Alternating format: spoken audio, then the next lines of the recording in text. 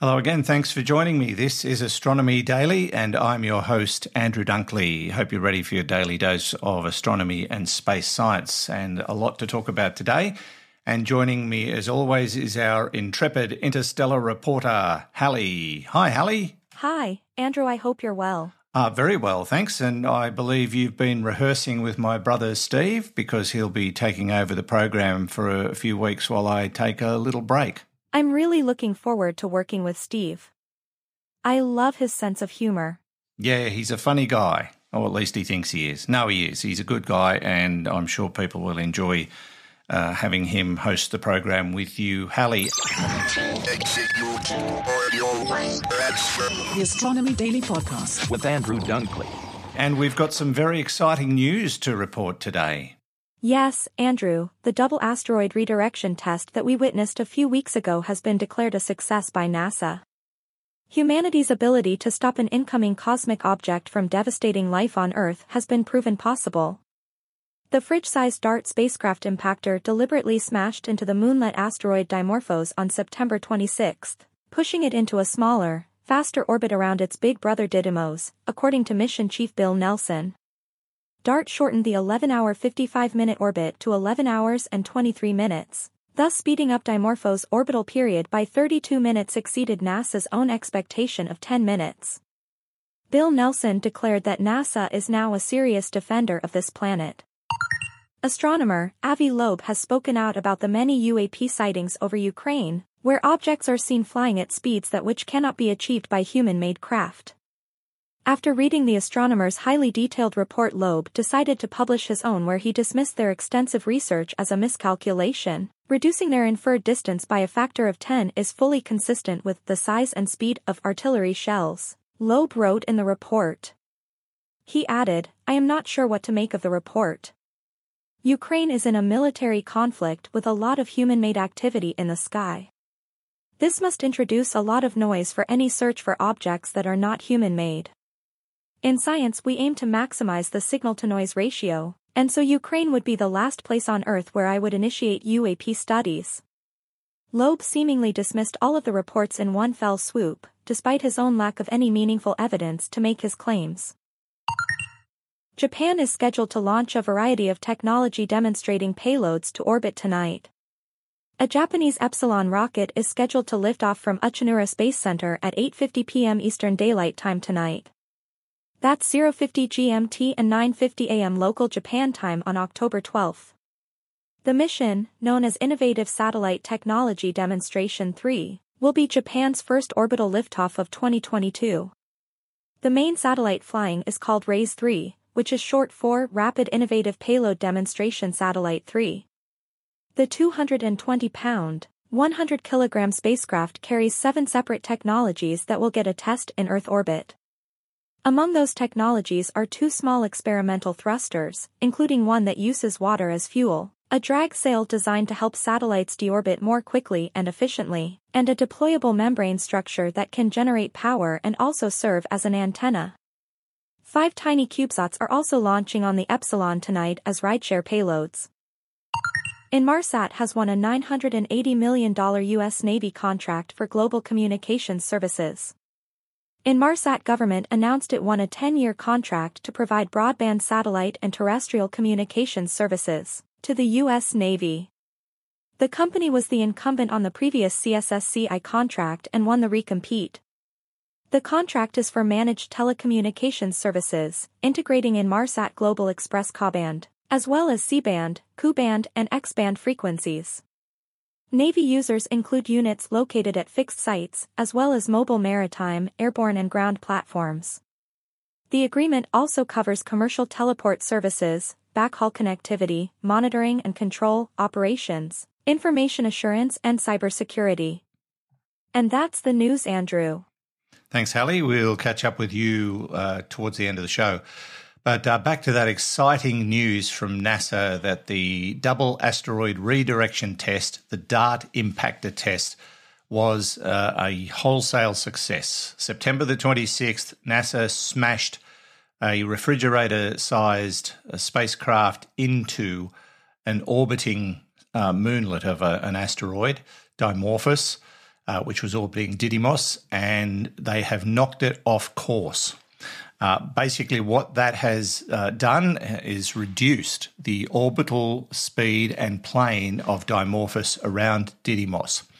Now, the orbit has been shortened by over 30 minutes, which is much better than NASA had anticipated, 32 minutes to be exact. They expected they'd be able to shorten the orbit by 10 minutes, but it's been reduced from 11 hours 55 minutes to 11 hours and 23 minutes, which proves that direct intervention can change the direction of an asteroid that may one day threaten Earth. Now, it's early days. This was a small experiment in the scheme of things, but it proved that this could be done. Now, this asteroid pair loops around the Sun every 2.1 years, and it poses no threat to our planet. But they are really good for studying a kinetic impact test like this. And it's certainly an exciting outcome as a consequence of a very long-haul experiment indeed. And so, everybody's cheering. You can't get much of a better result than that. So well done to the DART team at NASA. And I might try and catch up with Fred Watson and have a chat to him about it as well, and we might run that on tomorrow's edition of Astronomy Daily. Now, the James Webb Space Telescope has been in the news very regularly since it was commissioned, and rightly so. It's made some amazing discoveries and taken some extraordinary pictures. And now its focus might be on the outer reaches of our solar system, around those icy worlds beyond Pluto. Since it was launched in 2021, the JWST has sent back photos of distant exoplanets, the nebula nurseries in the immediate vicinity and beyond, some amazing galaxy photos dating back 13 billion years. We've seen them all. Well, Pluto, as you know, was reclassified as a dwarf planet in 2006, but it's also categorised as both a trans-Neptunian object and a Kuiper Belt object. And planetary scientists consider that a TNO, as they call it, trans-Neptunian object, because Pluto's orbit sometimes crosses Neptune's, and a KBO, a Kuiper Belt object, because it's one of the biggest objects in the Kuiper Belt. So it gets two categories. The worlds and objects beyond Neptune are largely unexplored, and that's why the James Webb Space Telescope is going to be paying particular attention to that region. There's so much that we don't know, and so much that we need to learn about the outer edges of the solar system as we know it. And the Kuiper Belt is a big disk in the outer solar system that stretches around 30 astronomical units, where Neptune orbits at about 50 astronomical units. So it's a big area. The Kuiper Belt was actually a concept proposed by Gerard Kuiper in 1951, although it's sometimes called the Edgeworth Kuiper Belt to include Kenneth Essex Edgeworth, who also described it in 1943. The uncertainty about what to call that disk led to the creation of the term TNO to describe objects in that region.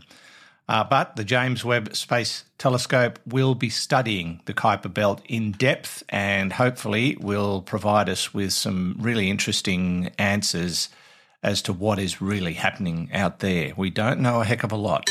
The Astronomy Daily Podcast with Andrew Dunkley. Now let's move to Saturn's largest moon, Titan. And NASA is launching a mission called Dragonfly, which will touch down on the dunes of Titan in years to come. The launch is 2027.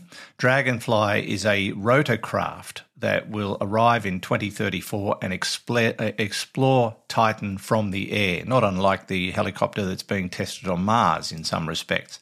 Its range will be far greater than any wheeled rover, and the Dragonfly will be capable of covering around 16 kilometres or 10 miles in each half-hour flight, according to NASA. And over the span of its 2-year mission, it will explore an area hundreds of miles or kilometres across. However, before taking to the sky on its own, Dragonfly must first arrive on Titan under parachute, a soft landing on a frozen terrain. It will be a haphazard journey, but one hopes that it will be successful and we will learn so much more about this rather volatile world. And while we're talking about strange craft taking to the skies, here's one that they're planning to deploy on Venus. It's from JPL. It's the Venus Aerial Robotic Balloon prototype, and it's apparently done well in early testing. A scaled-down version of the Aerobot, as they're calling it, that could one day fly in the Venusian skies, successfully completed 2 tests in Nevada, test flights that is, marking a milestone for the project. The intense pressure, heat and corrosive gases of Venus's surface are enough to disable even the most robust of spacecraft in a very short period of time. But a few dozen miles above, it's not so nasty, and this is why they're looking at this particular idea as a way of exploring Venus. It kind of looks like a big shiny hot air balloon. So the testing continues, but it looks like that could be a go for a future deployment to Venus. So that's also very exciting. And that just about wraps it up for another day. Hallie, anything before we finish? Yes, Andrew, happy National Arthritis Day. It's good that they recognized a day like that for humans like you. Yeah, well, nice attempt at an insult, but 2 things. I don't have arthritis yet. And I'm not American, so it doesn't count. And you just better be careful or you'll get some arthritis in your cooling fan, I reckon. Anyway, we'll talk to you soon. See ya. And that's it for another show. Thanks for listening. Don't forget to visit our website at spacenuts.io. Click on the Astronomy Daily tab and catch up on those stories and more, and subscribe to the newsletter. It's absolutely free and will pop into your inbox every day.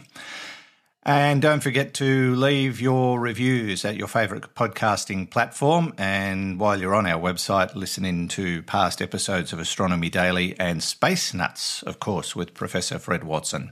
Until next time, thanks for listening. This is Andrew Dunkley for Astronomy Daily.